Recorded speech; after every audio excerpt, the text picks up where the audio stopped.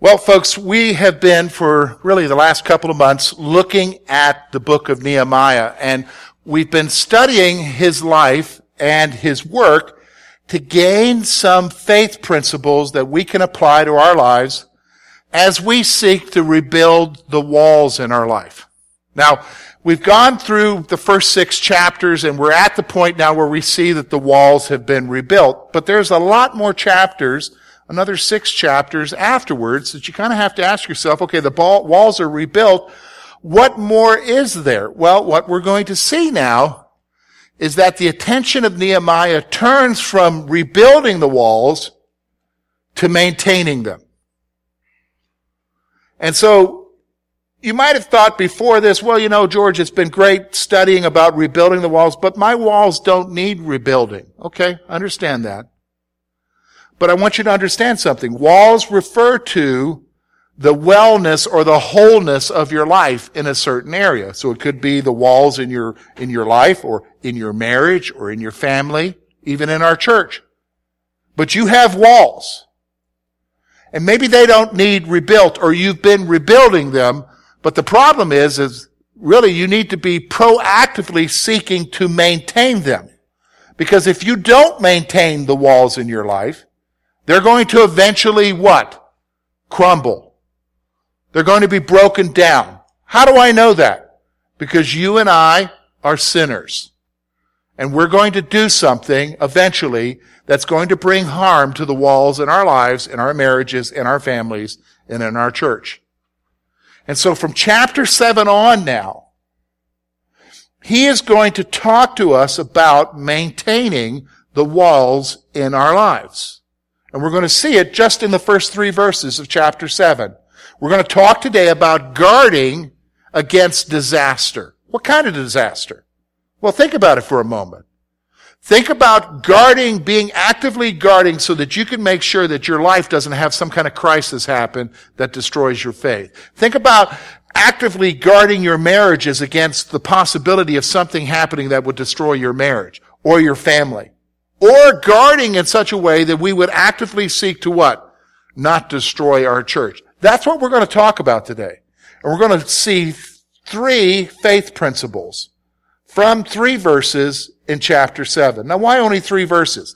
Well, the first 3 verses, he tells us something. The rest, verse 4 through the rest of chapter 7, he kind of lists the families who are there from the exile in Jerusalem. We're not going to gain anything from that, but we are going to gain some things from the first 3 verses. So let's look at those together this morning.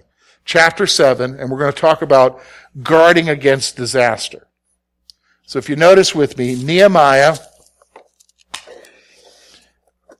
chapter 7.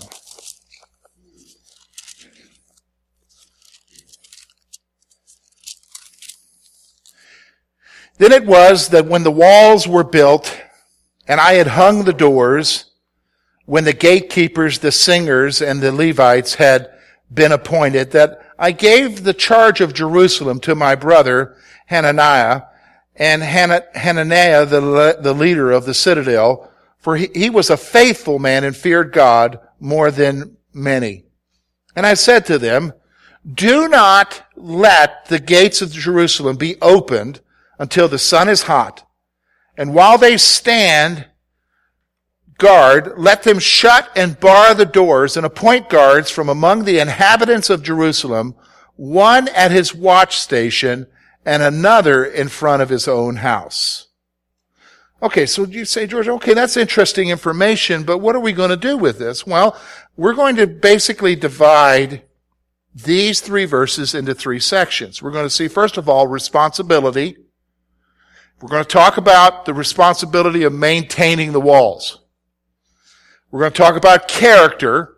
You got to have a certain character to do this. And then we're going to talk about the ongoing effort. Now, here's what I want you to understand. When we talk about maintaining walls now, we're moving away from rebuilding them. We're going to talk about maintaining them.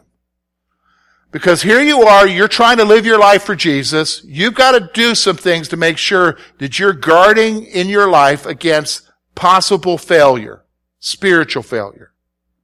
You're going to also try to do what you can to guard your marriages. And can I just be honest with you? You need to be proactive in this, because if you don't realize it now, you're going to realize it. Not everybody's happy that you're married. People are going to try to destroy your marriage. You need to realize that. Satan wants to destroy your marriage. Satan wants to destroy your family. And you need to do what you can to protect your family and guard your family. Satan wants to destroy our church, and you need to be actively doing what you can to protect our church. Be recognizing that. And so when we look at these three areas, there are some guiding principles that can guide our faith to deal with the issue, because the fact of the matter is it's just not going to stand on its own. Did you hear what I said? The walls in your life are not just going to stand on their own. If you neglect them, you are inviting disaster. Do I need to say that again? If you neglect the walls in your life, in your marriages, in your family, in our church, you are inviting disaster. So we need to look at these three verses, glean what we can, because we got to guard against disaster. Because trust me, folks, it will come. It will come. It will come. So notice with me the first verse. He says, "And then it was that when the wall was built, and I hung the doors, and when the gatekeepers, the singers, and the Levites had been appointed." What's what I want you to see here. First of all, the rebuilt walls require ongoing attention. The rebuilt walls require ongoing attention. See, okay, so here we are over the last few weeks. We've been talking about rebuilding walls, and you've been attempting to do that. But at some point, you're going to rebuild those walls. And you're going to be like, wow, we can rest now. No, you can't. No, you can't. That's probably what they were thinking. It took them 52 days. Isn't that amazing? 52 days to rebuild all the walls of Jerusalem.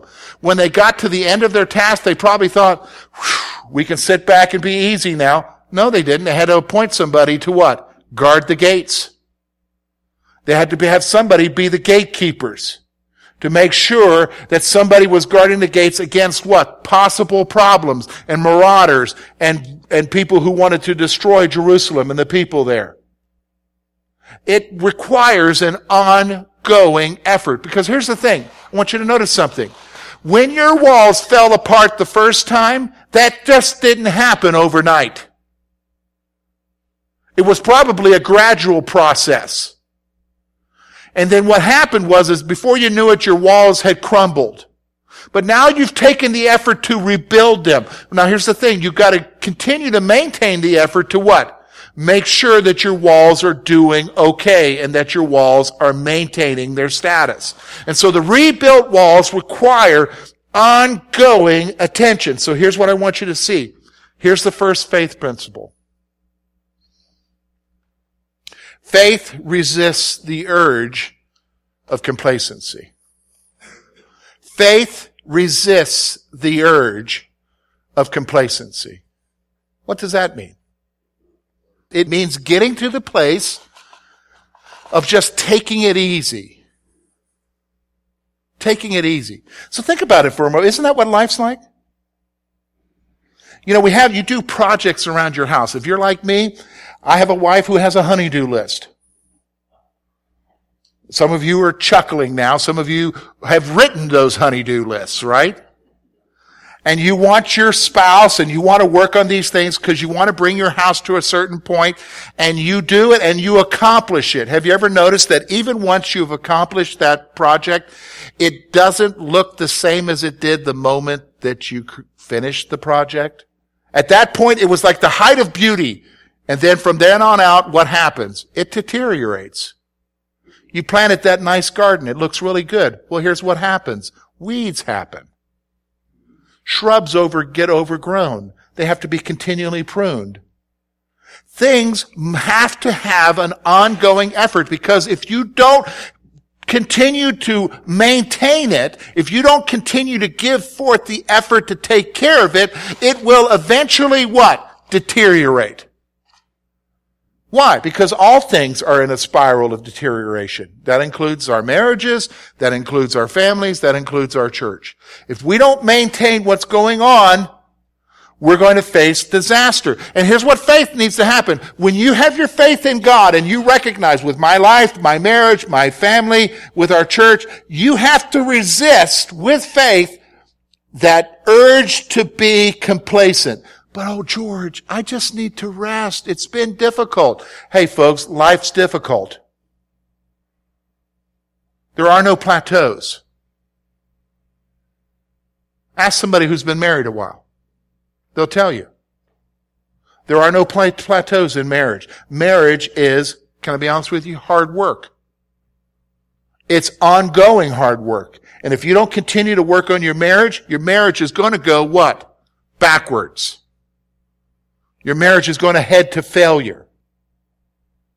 You can't be complacent. Oh, I just want to relax. There's no relaxing. The only time you're going to be able to relax is when you go to be with Jesus. Just being honest with you. And faith in God to do what He wants us to do has to resist the urge of complacency. Because you might as well put this down. You're never going to arrive. You're never going to arrive. You're never going to arrive to that perfect point in your marriage, that perfect point in your life, that perfect point in your family. You're never going to arrive because something's always going to happen and it's always out of your control. Do you understand what I'm saying? It's always out of your control. It's going to come out of nowhere. And the reason why you get shocked is because you weren't ready for it. Because you were complacent. Faith resists the urge to be complacent. That's what Nehemiah is doing here when he's setting aside gatekeepers to watch the gate. Because he knows they could find themselves back in the same situation again, being destroyed and the walls being broken down. Here's the second thing I want you to see now. It's the character. What kind of character do you need to have when you are rebuilding the walls? We're going to see a couple of things here. Look at verse 2. And he gave charge to Jerusalem to 2 men. And notice what he says about these 2 men. For he was a faithful man and feared God more than others. So here's what I want you to notice. Nehemiah gave the care of the city to a man marked by belief. Faithful. That word faithful there refers to a believing man. He gave the care of the city and its walls, to a man who believed in God. To a man who had faith in God. That was the first thing he noticed. He gave the care of the city to a man who had belief in God. Now, why is that significant? Because here's what I'm going to tell you. You and I don't have the strength to maintain the walls in our lives, in our marriages, in our families, and even in our church. Can I tell you that right now? We don't have the strength. We don't have the brain power. And I can already tell you, we don't have the finances. We don't have it. Do you recognize that?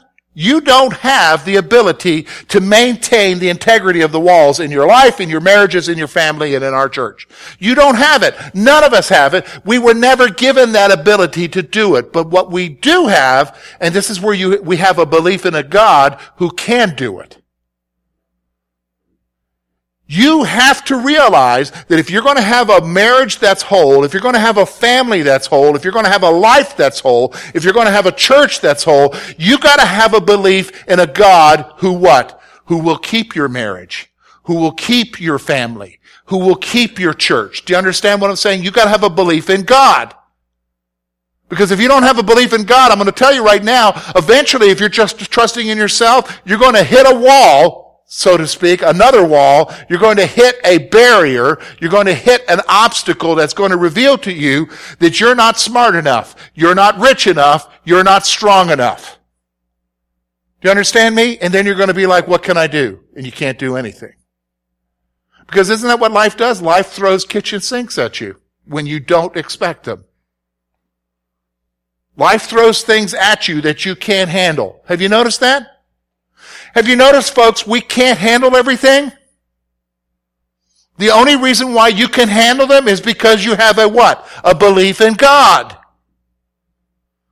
And if you're going to maintain the walls in your life, you got to appoint to make sure that you have a belief in God. This is what Nehemiah did. He gave the care of the city to men, two men, one of them is his brother, two men who had, first of all, what? A belief in God. But it's not just a belief in God. There's got to be something else too. I want you to notice the second thing he says there. Same verse, verse 2, he said, who was a faithful man, but what? Feared God more than many. Here's the second thing I want you to see. This man was marked by a fear of God. This man was marked by a fear of God. See, here's the thing. It's going to take a little bit more than just belief. It's going to take a little bit more than just believing that God can maintain the walls in your life. What do you mean it's going to take a little bit more? Well, it's going to take a little bit more than just believing that God can maintain the walls in your life, because you're the one who's got to maintain them. So what does that mean? You got to have a life that's marked by a genuine, reverent fear of God.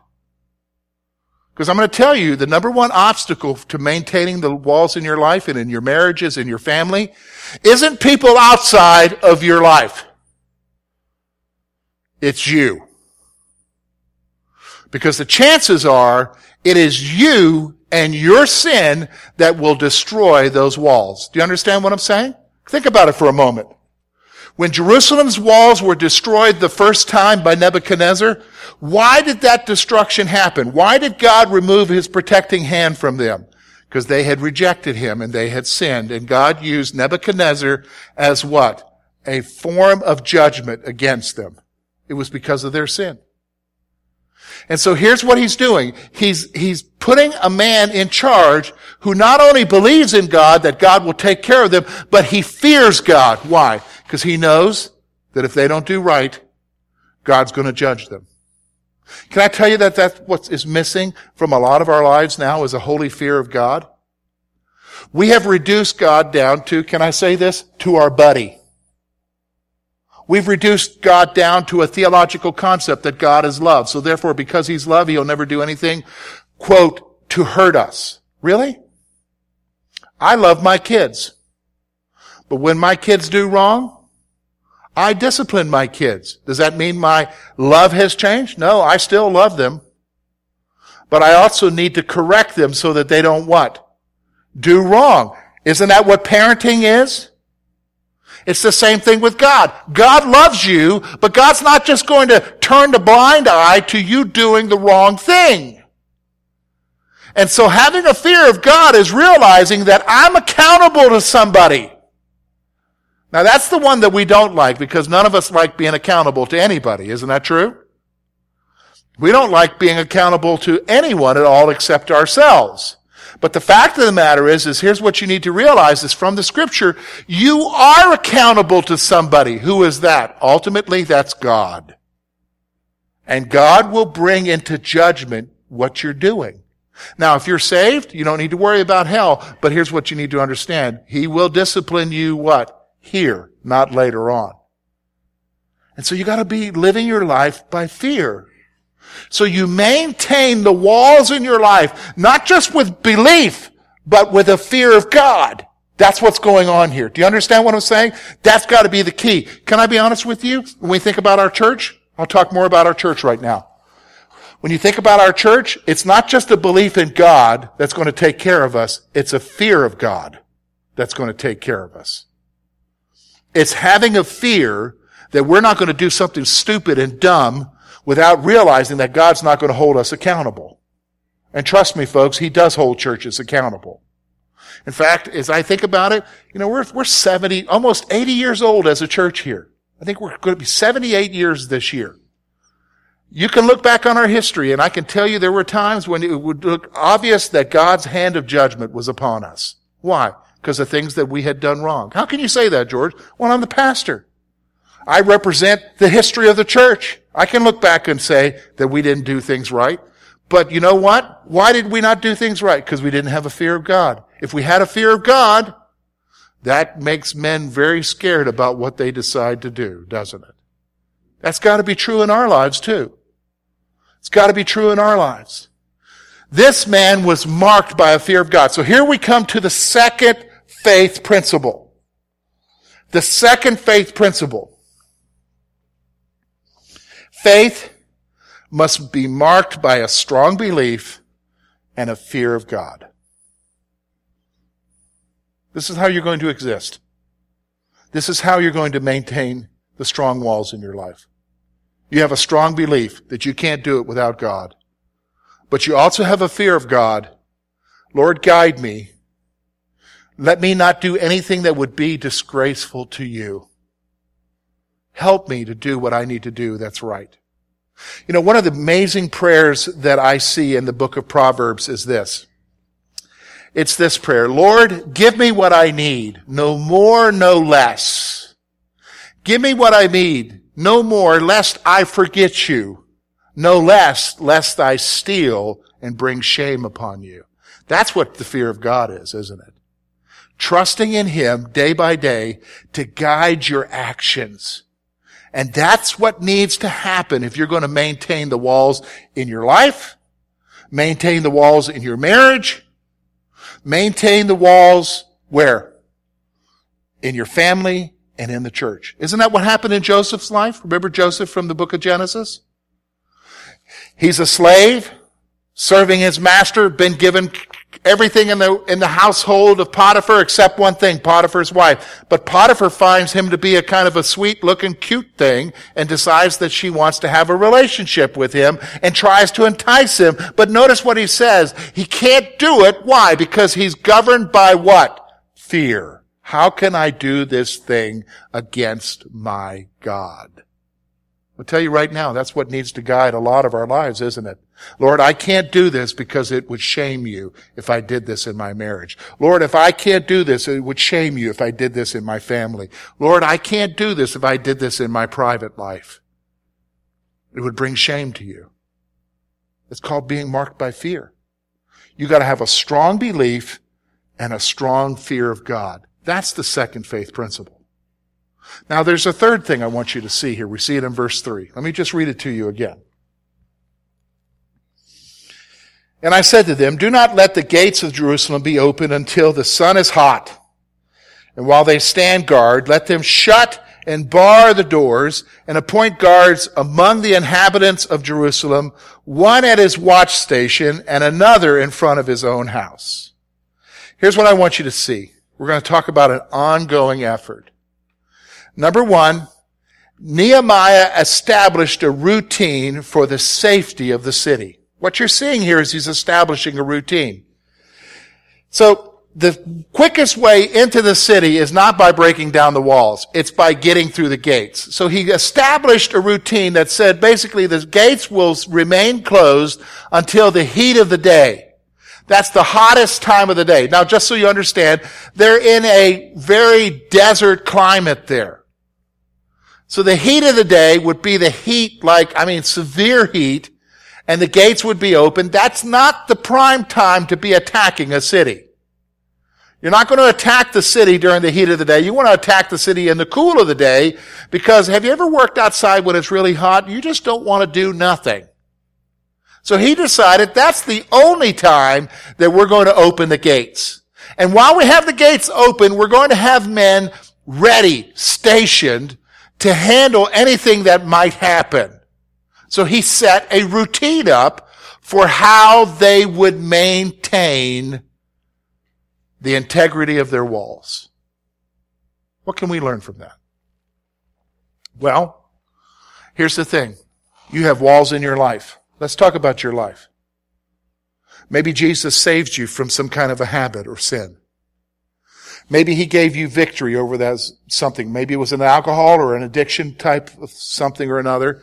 And you rebuilt those walls in your life. But now you've got to maintain them. So what do? Well, you establish new routines in your life. I usually tell this to folks who are struggling with addiction issues. Change your friends. You know what I'm talking about? Sometimes with people who are struggling from addiction issue, their greatest weakness is the people they hang out with. And sometimes they need to what? change their friends. That's why I tell them to get active in a church, because you got to establish new friends. You got to establish a new routine. What do? If you're somebody who's addicted to alcohol, you don't go hanging out at a bar.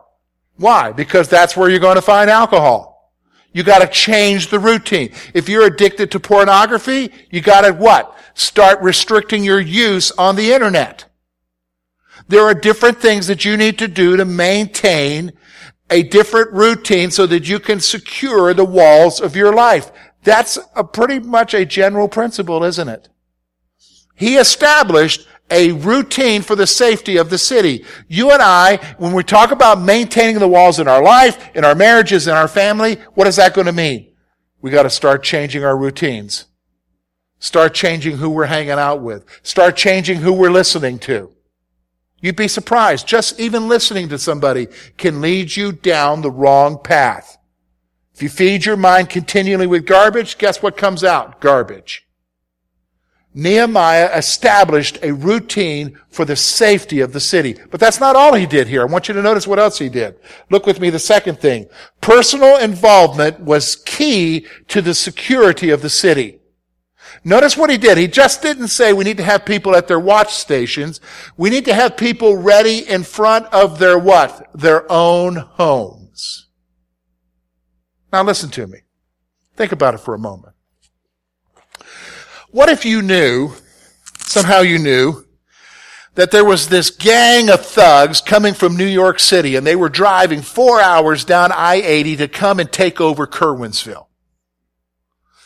And the authorities said, okay, we need everybody to get their guns, and they wanted to position you at certain points in the city. How likely are you ready to defend that certain point of our town? Probably not. But if they said, we want you to be ready at your house, how ready would you be to protect your house? Probably more than if I told you to go protect Irwin Park, right? That's the point here. Yes, we need people at their stations, he says, but he also knows that people are going to be ready to what? Protect their homes. Why? Because they got a personal stake in the thing that's going on. That's what's going on here. If you want to protect the walls in your house, you've got to understand that you got to own the issue of protecting your own walls. It's not going to be somebody else. It's not going to be your spouse. It's not going to be your mama or your daddy. It's got to be you. You've got to take a personal stake in protecting the walls in your life, in your marriages, in your families, in the church. When it comes to the church, it's got to be you. You just can't expect the elders to take care of it. Well, they're going to do their part. But you've got to do your part. Everybody's got to do their part. That's what he's talking about here. Personal involvement was key to the security of the city. So let me bring to you the third principle now. The third principle. Faith remains diligent in maintaining the walls. That kind of goes with the first one, isn't it? The first one is it doesn't give in to the urge of complacency. The third one expresses it this way. You've got to be active in maintaining your walls. You've got to make the decision, I'm going to do what it takes to make sure that the walls in my marriage are strong. I'm going to do what it takes to make sure that the walls in my family are strong. I'm going to do what it takes to maintain that the walls of my church are strong. Do you understand? It's just not going to happen if you're waiting for somebody else to do it. You got to do it.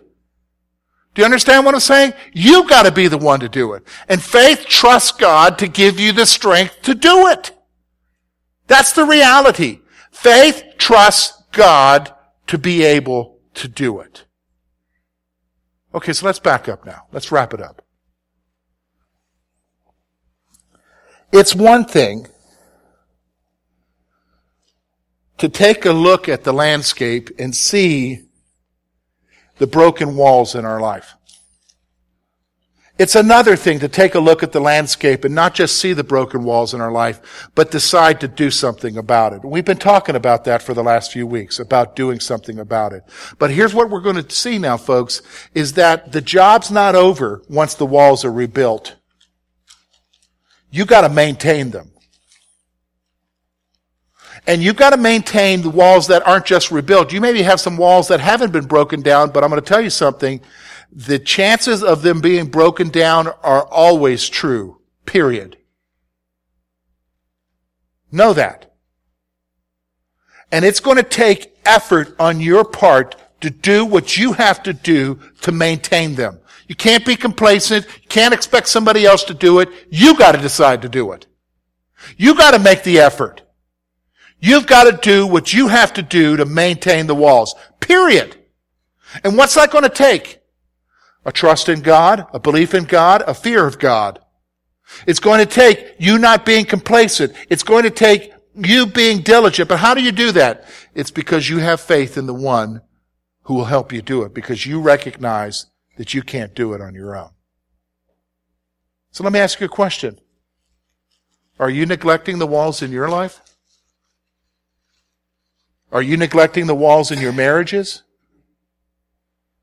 Are you neglecting the walls in your family? Well, you know, George, I've got so much that I'm busy with. Yeah. I know we're busy, but we shouldn't be that busy. Because here's the thing. You have an enemy who's always busy, and he's always trying to destroy the walls in your life.